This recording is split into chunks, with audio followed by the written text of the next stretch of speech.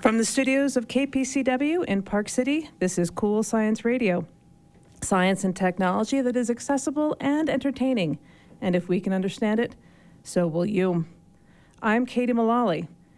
Our first guest this morning is renowned computer security expert and best-selling author Bruce Schneier, who joins to discuss his new book, A Hacker's Mind: How the Powerful Bend Society's Rules and How to Bend Them Back. In it, he reveals an array of powerful actors whose hacks bend our economic, political, and legal systems to their advantage, at the expense of everyone else. Our next guest is Jeremy Wagstaff, a technology journalist who has written for the BBC, Reuters, and the Wall Street Journal, and is the author of the article, The Real Threat from AI. In Jeremy's words, we are asleep at the wheel when it comes to AI, partly because we have a very poor understanding of ourselves. We need to get better fast. These guests when we return. Stay with us. Welcome back to Cool Science Radio. I'm Lynn Ware Peak. And I'm Katie Mullally. Well, what exactly is a hack? A hack is any means of subverting a system's rules in ways that were unintended by its designers. When we think about hacking, we often think about someone finding a way into our bank account or into our Facebook world. But our next guest, Bruce Schneier, warns about the far-reaching implications of hacking in his new book, A Hacker's Mind. He takes hacking out of the world of computing and uses it to analyze the systems that underpin our society. Bruce is a fellow and lecturer at Harvard's Kennedy School and the chief of security architecture at Inrupt Inc., and an internationally renowned security technologist called a security guru by The Economist. He joins us now. Bruce, welcome to Cool Science Radio. Thanks for having me. So, Bruce, tell us first of all, when I think of a hack, I think of it being like cheating, but somehow a loophole that makes it quote unquote okay, but not necessarily morally upstanding. But you kind of got it right. A hack is something that follows the rules but breaks their intent. So I think about computer hacks, which is really where the term comes from. A hack is something that the computer program allows, right? You can do it, but it breaks the intent of whatever the system is. It allows you to gain access or steal money or get some privilege that you shouldn't, but the code, the program allows it. So it's a mistake. I think you use the word loophole. That's a really good word for this. It's a loophole in the rules. Right. So one of the things you seem to be trying to do in your book is make us aware of what the hacks are out there. And for the average person, you know, just reading your chapter on the ATM hacks, for example, you know, we know that there are vulnerabilities if we go to an ATM. We're not sure how complex they are, but these are the kinds of things that you point out in your book. Can you tell us about why you're explaining all the hacks and what you want us to do as readers? So I want to take this term hack out of the computer field and move it into the more general world. And we have an intuition for this. So a good example would be a tax loophole, right? Tax code is not computer code, but it's a series of rules, algorithms, inputs and outputs. And like any set of rules, it has mistakes, it has oversights, it has things that the creators didn't think of.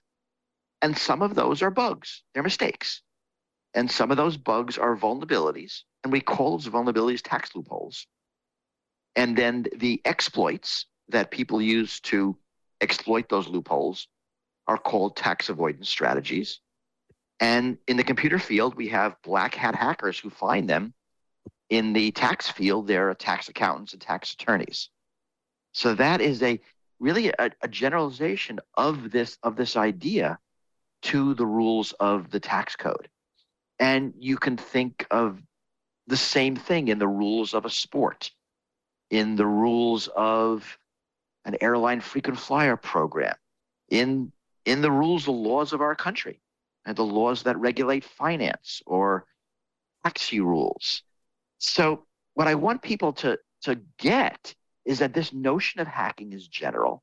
that it's useful and interesting to think of ways people subvert the rules in this way, and the defenses that we develop in the computer field against, the computer hackers we see in the movies and read about in the news.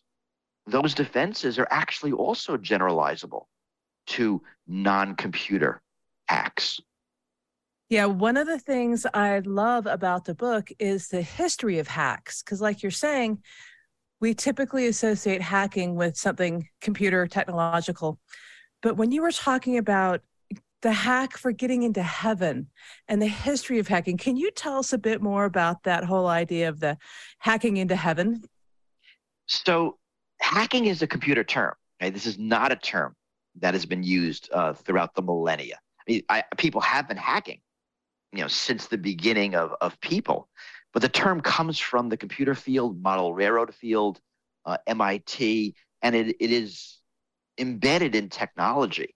When you think of this broader way of subverting rules, you can find lots of examples in history, and I pull a bunch from religion. The one you're thinking of is selling of indulgences, that in the medieval Catholic tradition, you can really pay to absolve yourself of your sins, right? The notion that if you sinned, you do penance.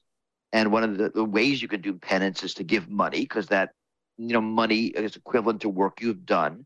So it's in effect working for the church and for God, for forgiveness. And, the church kind of moved into this world where you can sell these indulgences before the sins were committed, right? So you can buy effectively a get out of sinning free card, and then you could resell these to other people. And it gets super weird in the late Middle Ages, as this is kind of an unlimited currency. The church can print. They can print as many indulgences as they want. And now there's a market for them. And this is actually one of the primary things that Martin Luther was against when he nails his 95 Theses on the wall and starts the Reformation, that the Catholic Church is like turning into this bank effectively, selling indulgences. And I don't mean to pick on the Catholics. I grew up Jewish, and there were all sorts of hacks that my more observant cousins and their family would do to get out of the fact that you can't turn on a light during the Sabbath, but they wanted to watch the hockey game on television. So they're setting up timers and making sure the channel's set. So before sundown on Friday, everything's set that they can watch their TV shows. And it's they're not breaking the rules, but come on. If the rules of the Sabbath are, it's supposed to be a special day, it shouldn't be a trick that gets you to watch the hockey game. That can't be right. But in fact, it is right, and that's the way the religion works. And so to speak to something of hacking, that in the Catholic case, it is actually a really interesting way for the church to raise money. We can argue if it's theologically a good idea. In the Jewish case, of my cousins, it's a way to take a 2,000-year religion and make it work in modern day New York, which is literally hard. So there's a lot of great hacking stories in the book. And one of the things I like about writing this is pulling stories from all sorts of areas of society. So what is the difference then between hacking versus cheating? Because some might argue that your cousins were cheating on the Sabbath and watching hockey. The difference is whether it's against the rules or not. It turns out, if you read the letter of Jewish law, it says you can't light a light on the Sabbath. And that's been extended to mean that you can't turn on something, you can't turn on the power. So I can't turn on a stove or the television or anything that's electrical. But if I set a timer to do it automatically, I didn't turn it on. It turned on by itself. It was Thursday that I set it, and the rules say nothing about what I can do on Thursday. So just like if you go in Jerusalem to a hotel on the Sabbath, the elevator stops at every floor all the time. So you can't push the button to make it stop at floor 7. But if you go into the little box goes to every floor and opens up, you didn't do any work. Right? So that's the difference. So I'll give you an example from sports. One year, I think in the 1970s, a team shows up on the Formula One racetrack with a 6-wheeled car. And everyone says, that's cheating. You can't have a 6-wheeled car. And the team pulls out the rule book and says, show me. And it turns out the rules are silent on the number of wheels a car could have. Right? So that's a hack. It's not against the rules, but no one thought of it before. It's certainly not intended. Now, in the Formula One case, the actual Formula One racing committee, I don't know what they're called, they have some French name, changed the rules. And if you go to the rule book today, Formula One racing, you will see that the rules say that a car can have no more than, or no less than, in case you get any other ideas, 4 wheels. And that's often what happens in hacks. The rules are updated to either prohibit them or permit them. If you're just joining us on Cool Science Radio, we're speaking with Bruce Schneier. He's written a book called The Hacker's Mind: How the Powerful Bend Society's Rules and How to Bend Them Back. So, Bruce, there is this fine line, and I think this is what you're trying to determine and make us aware of, between taking advantage of things that we ought to if we're smart, like certain loopholes in the tax code. But there becomes this tipping point where we go beyond into the, probably ethically or morally corrupt stage of loopholing, where there are certain very famous people who say, who don't pay any taxes, who say, I'm just being smart. So how do we recognize that in ourselves and in others, that tipping point? So this is hard, and the tax code's a good example for it. So if you find a loophole in the tax code, it's something that the law permits but was unintended by the designers, you're clever. And hacking has a notion of cleverness. You found a trick. You found something that you could do. You're not breaking the rules. But hacks are inherently parasitical. So if, not you or I, if someone wealthy finds a loophole in the tax code, that hurts all of us. I mean, the government's getting less revenue. So I'll give a real example. Peter Thiel found a loophole in the Roth IRA that is allowing him to save, not an exaggeration, billions of dollars in taxes. Now, yes, he's clever, but that's billions of dollars of lost revenue, and that really shouldn't be. So the notion of legal and moral diverge. And we can differ as to whether these things are moral and whether you should do them.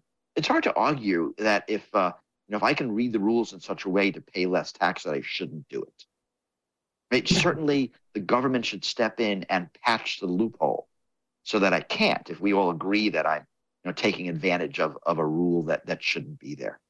But that's actually hard.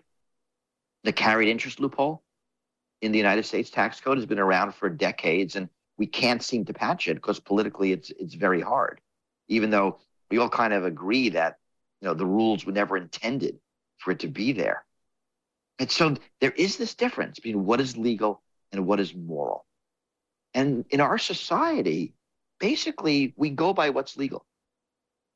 Right. We don't penalize you for doing something legal but immoral. Now, right, what does penalizing look like there? How does society react? These are all complex social concepts that I'm not sure I'm able to tease out. I read the hack that Peter Thiel used to save billions of dollars in taxes, and I didn't really understand it. Can you explain it? So think about hacks, they're often hard to understand, right? Because they involve, clever ways of reading the rules. So there's something called the Roth IRA, which is an IRA invented for middle-class taxpayers. They can save a couple $1,000s a year in taxes. But the way the rules were written, Peter Thiel was able to use money in his Roth IRA to invest in his own company when the stock was artificially very, very cheap. And as the stock appreciated to become valuable, all of that stock was in the Roth IRA and thereby shielded from tax. This is another aspect of hacking that's worth talking about, that it is generally done by the rich and powerful. So we normally think of hacking as countercultural. And the computer vision is a kid, antisocial, is doing it against the powerful. But in fact, even in computers, the United States National Security Agency, they're the world's best hackers. Hacking tends to be done by the already powerful. So that tax loophole, I mean, you and I could, in theory, take advantage of it, but we don't start multi-billion-dollar companies. Like, we are not that kind of person. So the tax loophole doesn't benefit us. We can't hack that. Even if I just explained to you how it works, you're not going to go home and do it.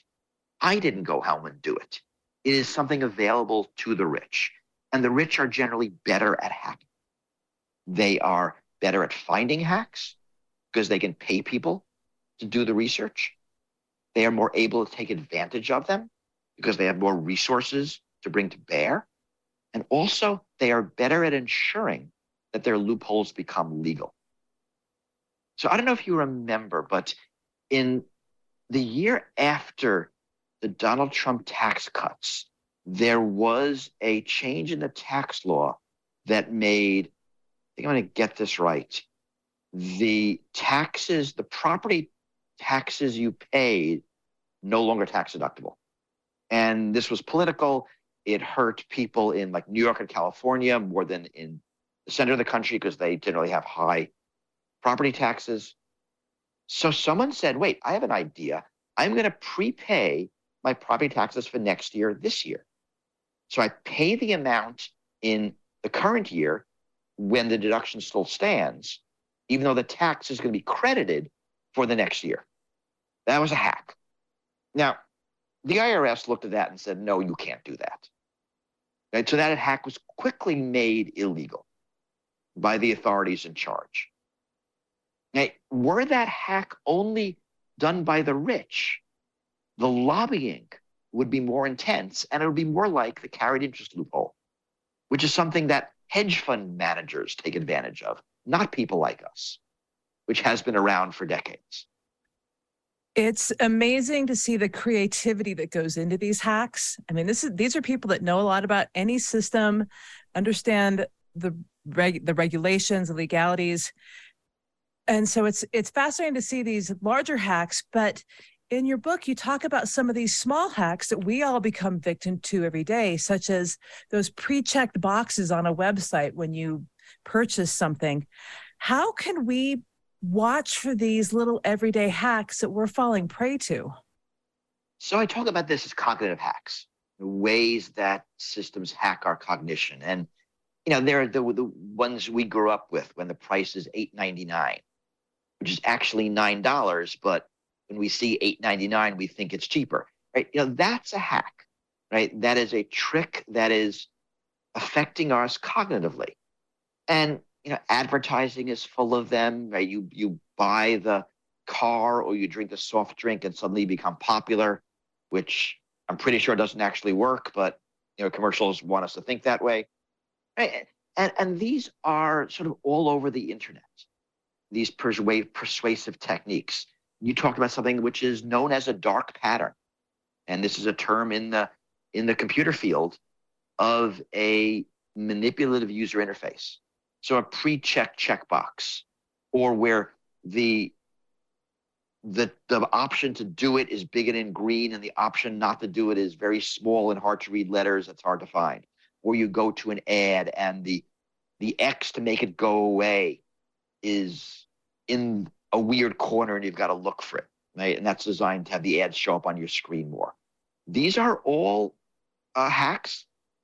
They're all dark patterns. And it's actually very hard because I've been talking about patching the hack. Right? You find the tax loophole, you patch it. Someone figures out how to get miles in your airline frequent flyer program, you patch it. Someone shows up with a six-wheeled car, you patch it. I come up with a hack against your brain. We are not able to patch our brains, right? Evolution works very, very slowly. So all we can do is be aware of it.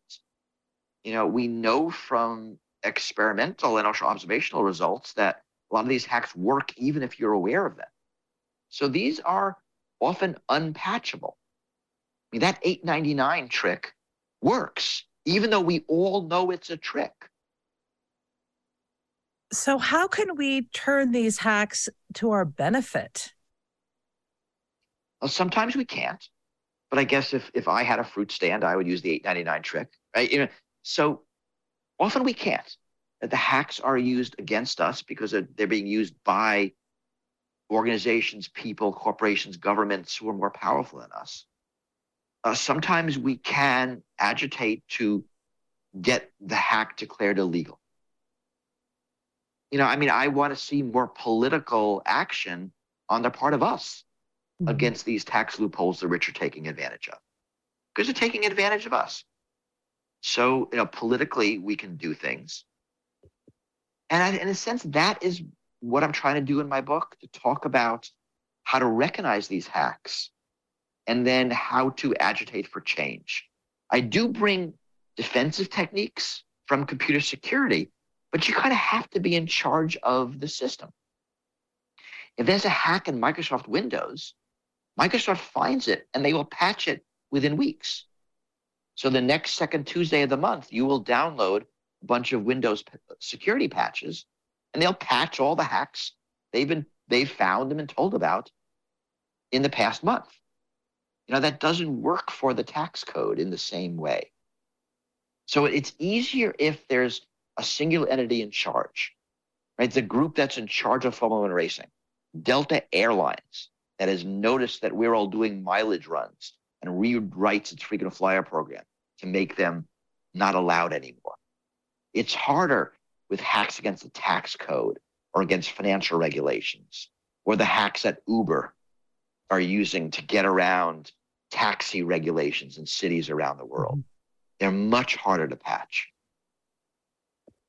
So, Bruce, as we try to develop ways to implement patches, at the same time, with AI, for example, we're creating an entire world in which patching will be almost impossible. ChatGPT has been all over the news recently,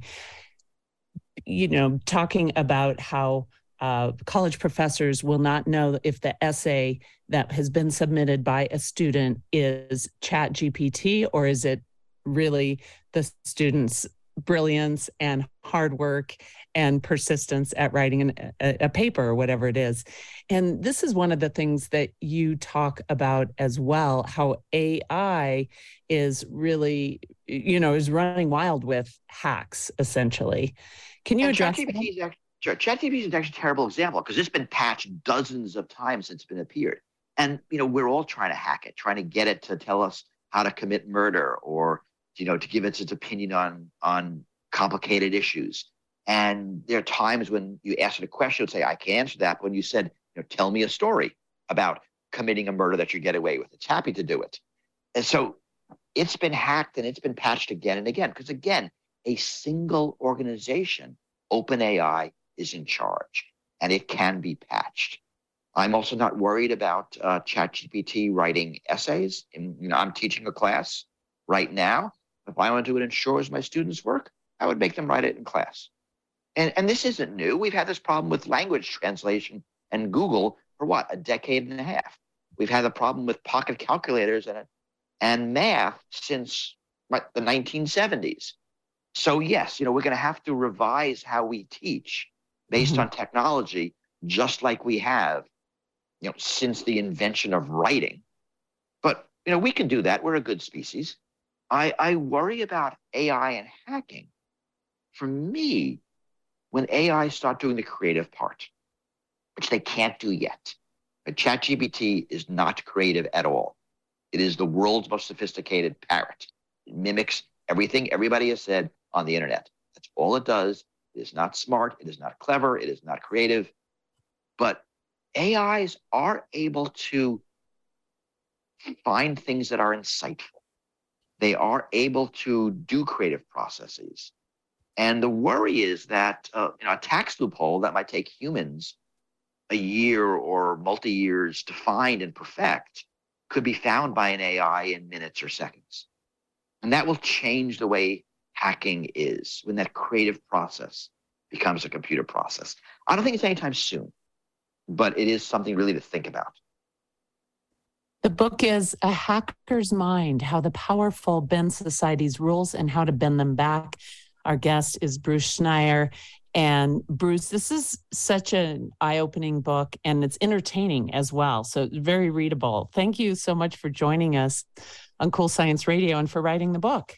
Thanks for having me. It was fun. It was my pandemic project, and I'm glad you all get to read it now. Welcome back to Cool Science Radio. I'm Katie Mullally. And I'm Lynn Ware-Peak.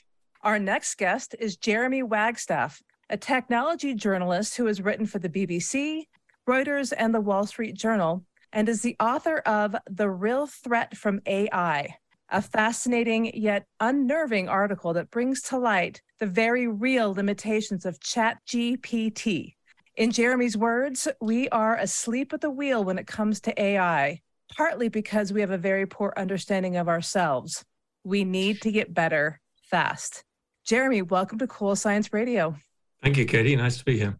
So we are all familiar with AI, whether it's in our car, helping us drive a little bit better, or the face recognition on our phones.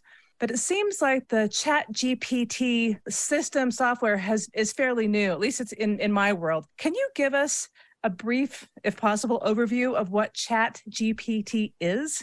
Sure, I'll do my best. And I'm a kind of technology journalist. I'm not a technologist, so I might get a few things wrong. But what we're essentially dealing with here is ChatGPT is a chat version, a bot, if you like, a conversational bot that is built on the back of a system built by OpenAI, which has recently received funding from Microsoft and was originally funded by Peter Thiel and Elon Musk, figures we're familiar with, to try to build an artificial intelligence that could take us to the next level. We're still struggling a little bit. Artificial intelligence itself is fine and we've got very used to it, but it's mostly built for very specific tasks, recognizing photos, whether it's a cat or a dog, etc. So the hope is that AI will get better. There's a dream that it might reach what we call artificial general intelligence, which is where the artificial intelligence itself is perhaps not sentient exactly, but it's closely approximate to what we would think of as human intelligence. And that is the dream, but most people feel like it's a long way away. But ChatGPT, which was launched in November, is just a way that anybody can chat essentially with a computer, and the computer can give answers. And we've been used to this for 20 years. I think we've been playing around with this sort of thing. And if you ever go to a website and their customer service isn't working, they'll try and palm you off with a chat bot. But this is on a new level. It's much closer, I suppose, to interacting with a real human, and an apparently bottomless level of knowledge.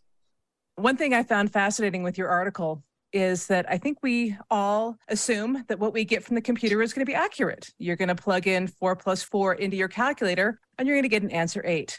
However, with the article and the discussion you were having with the ChatGPT, we found out that that is not even close to reality.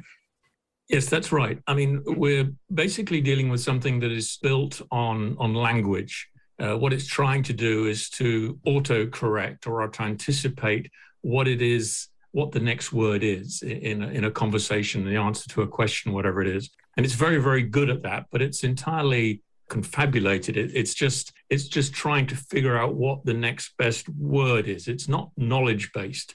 And therefore, people quickly find, and I'm definitely not the first person to find this, but you notice quite quickly that whereas it knows a lot about subjects, if you know something about that subject, you'll notice that there are kind of errors within it.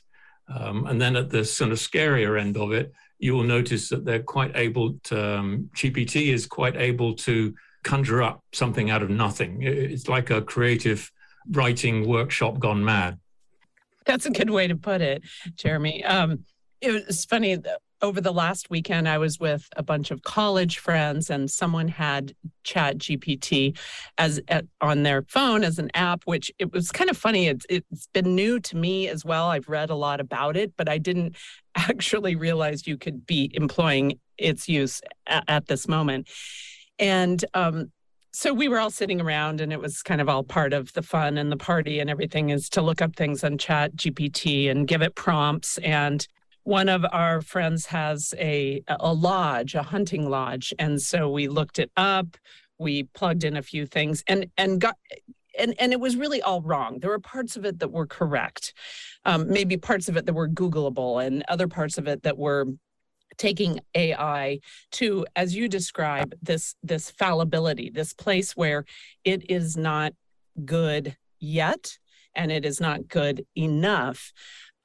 And so how do we as humans, you talk about how we accept this fallibility of AI and we still think, oh, no, it's going to take our jobs away. So what would you say about that sort of thing and how we should go through and decipher it?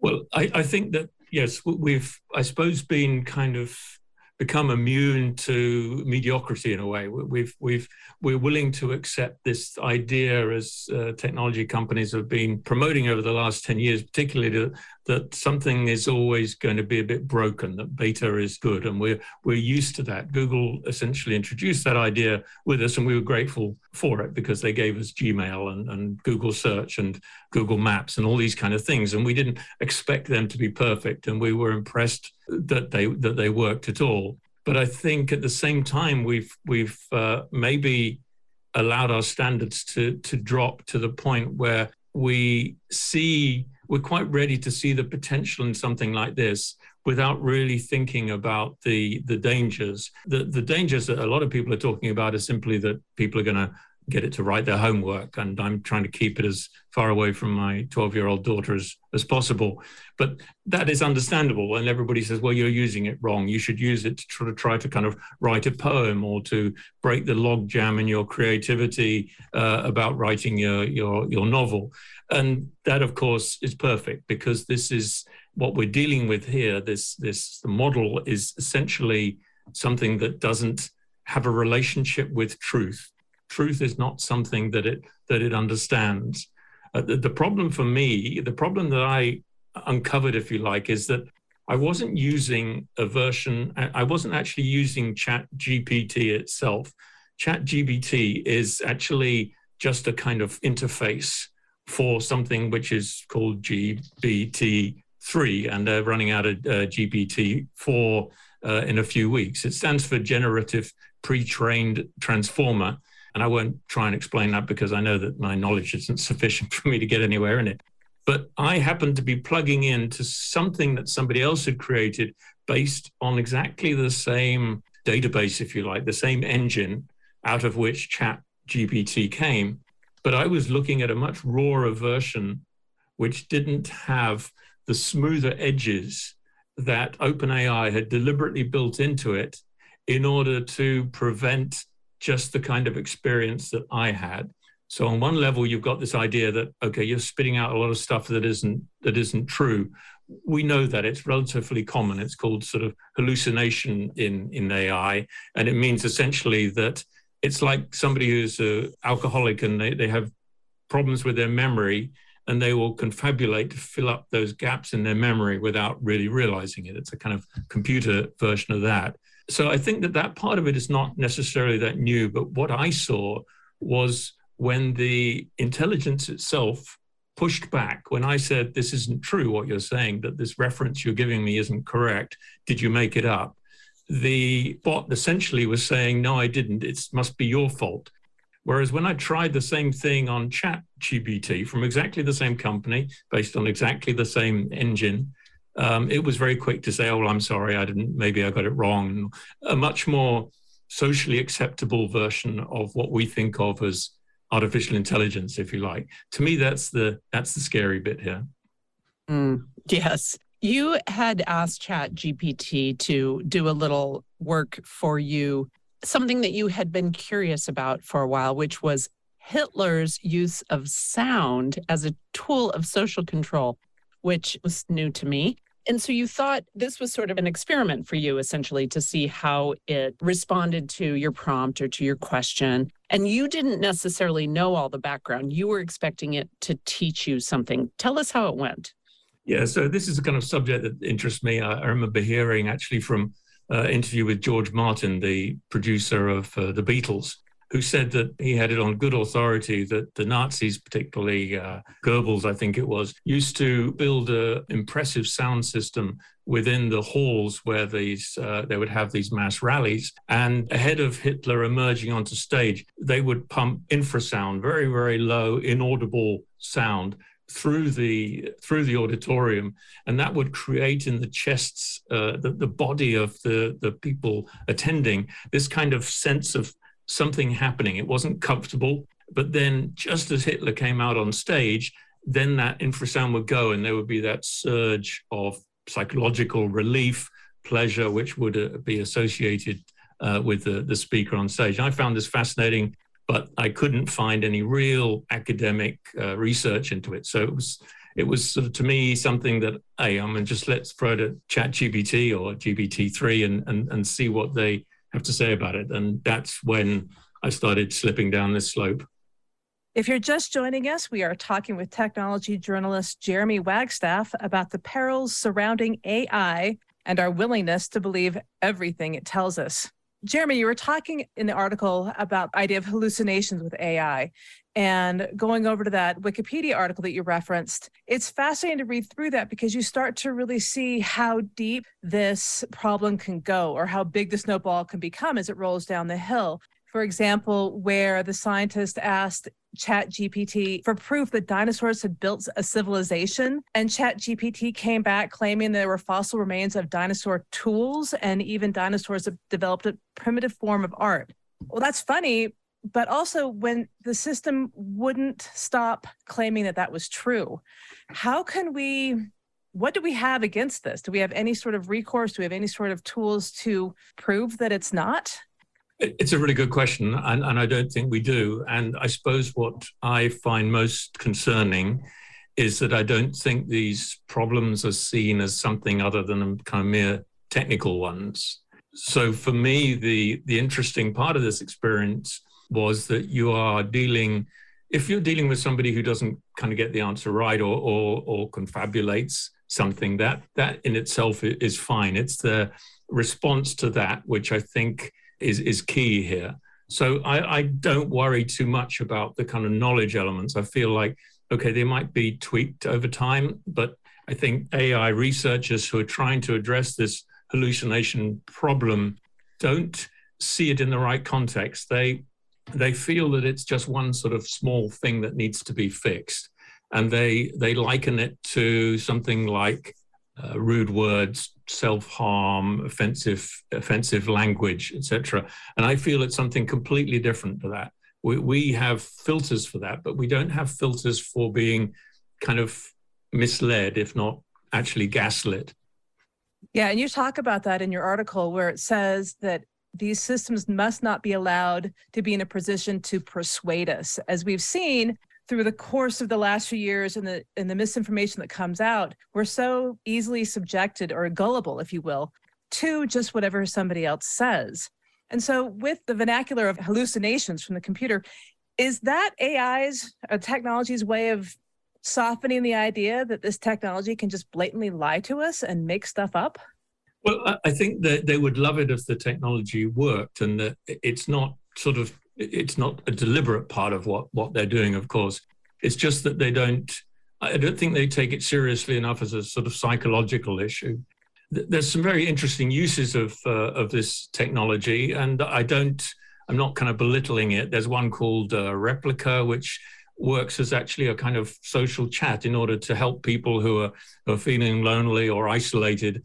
And I've read forums on Reddit and elsewhere where this performs a very useful and real service. And it's sad that we've perhaps kind of come to depend on these things, but I do recognize that there's a sort of important use case there.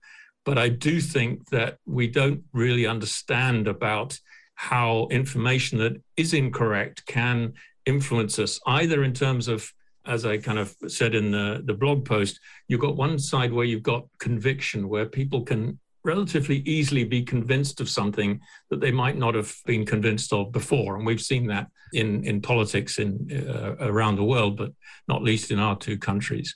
And also on the other side is that kind of idea of sowing the seeds of doubt, that we can quite easily be kind of put off. However competent we feel we are, however confident we feel we are, it actually doesn't take much in a dialogue or otherwise to feel for that kind of ground to slip from beneath you. And I don't see any discussion of this really within the AI community. Jeremy, if we are so willing to believe, I mean, I think back to the pandemic and I would hear people say things like this. Well, a doctor said that whatever it was, the immunization does not work, or whatever. If we are so willing to believe that sort of thing, and we're on this trajectory down that path where we're believing more and more, especially if it is on the side of our preconceived notions of what we already believe, how do we go about? I mean, I'm seeing the questions that you asked ChatGPT in this Hitler example of sound, where you say, can you provide references? Can you give me a link? Your link doesn't seem to work. Where did you get this from? On and on and on. Like, you come up against this chatbot and you really challenge it. We do not do that in modern society. And so what is the recourse that we have? We need to take your example I wouldn't have gone that far, and bravo to you for doing it. Yeah, I mean, I don't know whether I was being overly English and sort of too polite there, but I did feel that I was being, I did have that kind of visceral sense that maybe there was somebody at the other end of it who had taken over the keyboard and was just trying to see, when I would topple over and fall over. And yeah, I have to admit, it was a strange feeling. And I think that we are not well prepared for a deliberate use of this technology. I'm quite happy to accept in this case, I was seeing something that maybe the public wasn't supposed to see. There's been a bit of a lag before they've made the API available for ChatGPT so that ordinary people or developers can sort of build it in the way that I was using it. And that's maybe a couple of weeks off. But I also felt that I got a glimpse of something that was much more sinister and hadn't been thought through properly. And that's the thing that worries me. In answer to your question, I'm not sure that there's much we can do if we don't already feel relatively confident of the knowledge that we have about something. In this case, I felt that I knew pretty much everything there was to know, and I was excited to see that there was possibly stuff that I hadn't read. And then, of course, bit by bit, the bricks are removed and the whole kind of edifice comes tumbling down. But you're right, I don't know, we can't do that every time. And right. I think the last few years have taught us that kind of authority, what we think of as authority, a doctor, an academic, even a government, even a president, even a prime minister, unfortunately, the office, the title, and all the trappings associated with it don't necessarily lend it proper authority. We tend to, we can be easily misled. So, Jeremy, when you had this conversation with the chatbot, the ChatGPT, about this Hitler and the use of sound for social control, is that how AI gets smarter and smarter if it's challenged? And so would you, if you went through the same activity again, would you have a completely different result because it's learning? It's a really good question. Only the kind of the programmers, the people who are actually developing this stuff will be able to answer that. But people have noticed that they ask a question initially and the chat says, I don't know the answer to that one. And then a conversation ensues, and then that information is connected in some way within the AI. So the next time somebody asks that question, the AI seems to know. My experience was much more uneven, that even asking the same question within one session wasn't particularly revealing. But there is an element of that connected here, which does signify an advance, and that's that the context of the chat, in other words, what has previously been talked about in the thread, will inform the answer. And this is a step forward in the sense of previous chatbots wouldn't really, they were just answering what was right in front of them. Whereas apparently now what is happening with these large language models like GPT-3, that they are able to understand the context of that better. And that may indicate that what you're talking about, acquired wisdom, so that they're able to then provide better answers. So the system you use came from OpenAI. My understanding is that's an open source, accessible to anyone to manipulate, to add on to. Then I looked at an example with Meta, where they released a Blender bot that was not performing to their liking. They pulled it due to offensiveness and inaccuracy. But because that was a private company, they were able to pull it. So there were some restrictions or parameters or safety nets put around that. But with OpenAI, it's the Wild West, if you will. Is there any safety nets that can be put around that to contain it in any sort of way to keep us safe? Yes, I think that OpenAI may be a little bit of a misnomer. It is sort of open source in some respects in that people can use it. It's just received a massive funding from Microsoft, who said that they would fold it into their Bing search engine. So as one doesn't have to be overly cynical to realize that the kind of release of what we're now talking about and everybody's talking about was a way to encourage investment, and it worked. Microsoft stepped up. These programs these projects take an awful lot of money, and everybody is now in this game. Google is in this game. Apple, I'm sure, is in this game somewhere, that everybody is now kind of realizing that we've had this seismic shift in the last month, and now they're all stepping up. I don't think there's an obvious way that we can protect ourselves. Of course, my worry is really from the human weakness side of it, if you like, our vulnerability to these things. And that's going to attract, of course, they're going to be commercial exploitation of our vulnerabilities. That is inevitable. And I don't think that that's really going to change very much. But I actually worry more seriously that this could be used for political purposes. And I'm not just thinking about, say, kind of Russian attempts to influence an election or something like this. I think it could be used in the battlefield. I think it could be used to try to kind of change the perception of whole populations.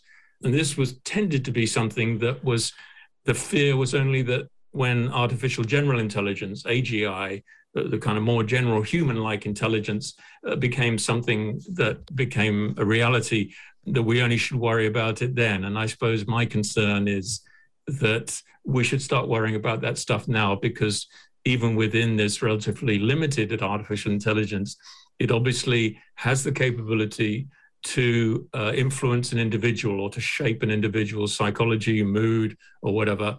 And that, to me, is something it could be easily scaled up to deal with, to manipulate whole populations. So, Jeremy, what should we be watching for as this develops? Because I'm thinking, technologies that have come before this, I'm sure there were just as many conversations similar to ours. Oh, it's going to, ruin our way of thinking. It's going to ruin our way of life. It's going to take over. And as far as we know, it hasn't. So what should we be watching for going forward to, one, keep controls over it and know how to recognize it? Yes, I think some people are already kind of looking at this. There's a version called Constitutional AI, which is an attempt to try to kind of be more transparent and to understand these issues more clearly.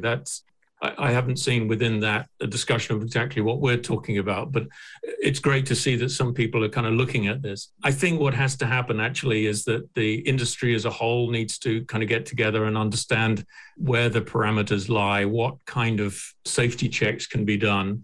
And this discussion did take place within OpenAI back in 2019. In fact, they kind of didn't release an earlier version of this because they were worried about the implications, the ramifications. I suppose my question to them is, what has changed to now make you think that it's acceptable to put this kind of thing out. But I think within an industry, there has to be a lot smarter, more general knowledge and academic background introduced. And the sad thing is that with the round of layoffs that we've seen in Google and elsewhere, that actually those tend to be the people who are let go first. And that's obviously extremely worrying. You remember there was somebody last year who was fired for saying that he felt that a version of AI that one company had was sentient, and he was kind of let go slightly after that. He might be wrong. I mean, sentient is a really kind of strong word to use here, but I think that he had a point, and he understood it on a psychological level, that there was a way that a relationship could be built between an AI and an individual. And that's the point where I think, that broader debate needs to happen. And if it can't happen within industry, then it needs to happen at the government level, where people start to sort of ask these kind of questions. Are individuals going to be vulnerable to manipulation, not just buying something they don't need, but maybe even sort of committing an act of violence against others or against themselves? And I don't see this debate happening. It tends to be belittled, oh, we're not there yet. This is 20 years away. But I would argue if we're using these chatbots already to cheer ourselves up and to ease our loneliness, then we're already in that space. There needs to be some regulation or self-regulation. Wow, this is coming at us quickly. And I think it's the more we all know, the better. So thank you, Jeremy, for joining us today. This gives us a lot to think about and become more aware of around ChatGPT and other developing AI. So to read Jeremy's article, visit loosewireblog.com. There's this article and links to many, many others informative, important articles that Jeremy has written. So Jeremy, thank you again for joining us on Cool Science Radio. Thanks for having me. Appreciate it. Thank you for tuning into Cool Science Radio here on KPCW 91.7 in Park City.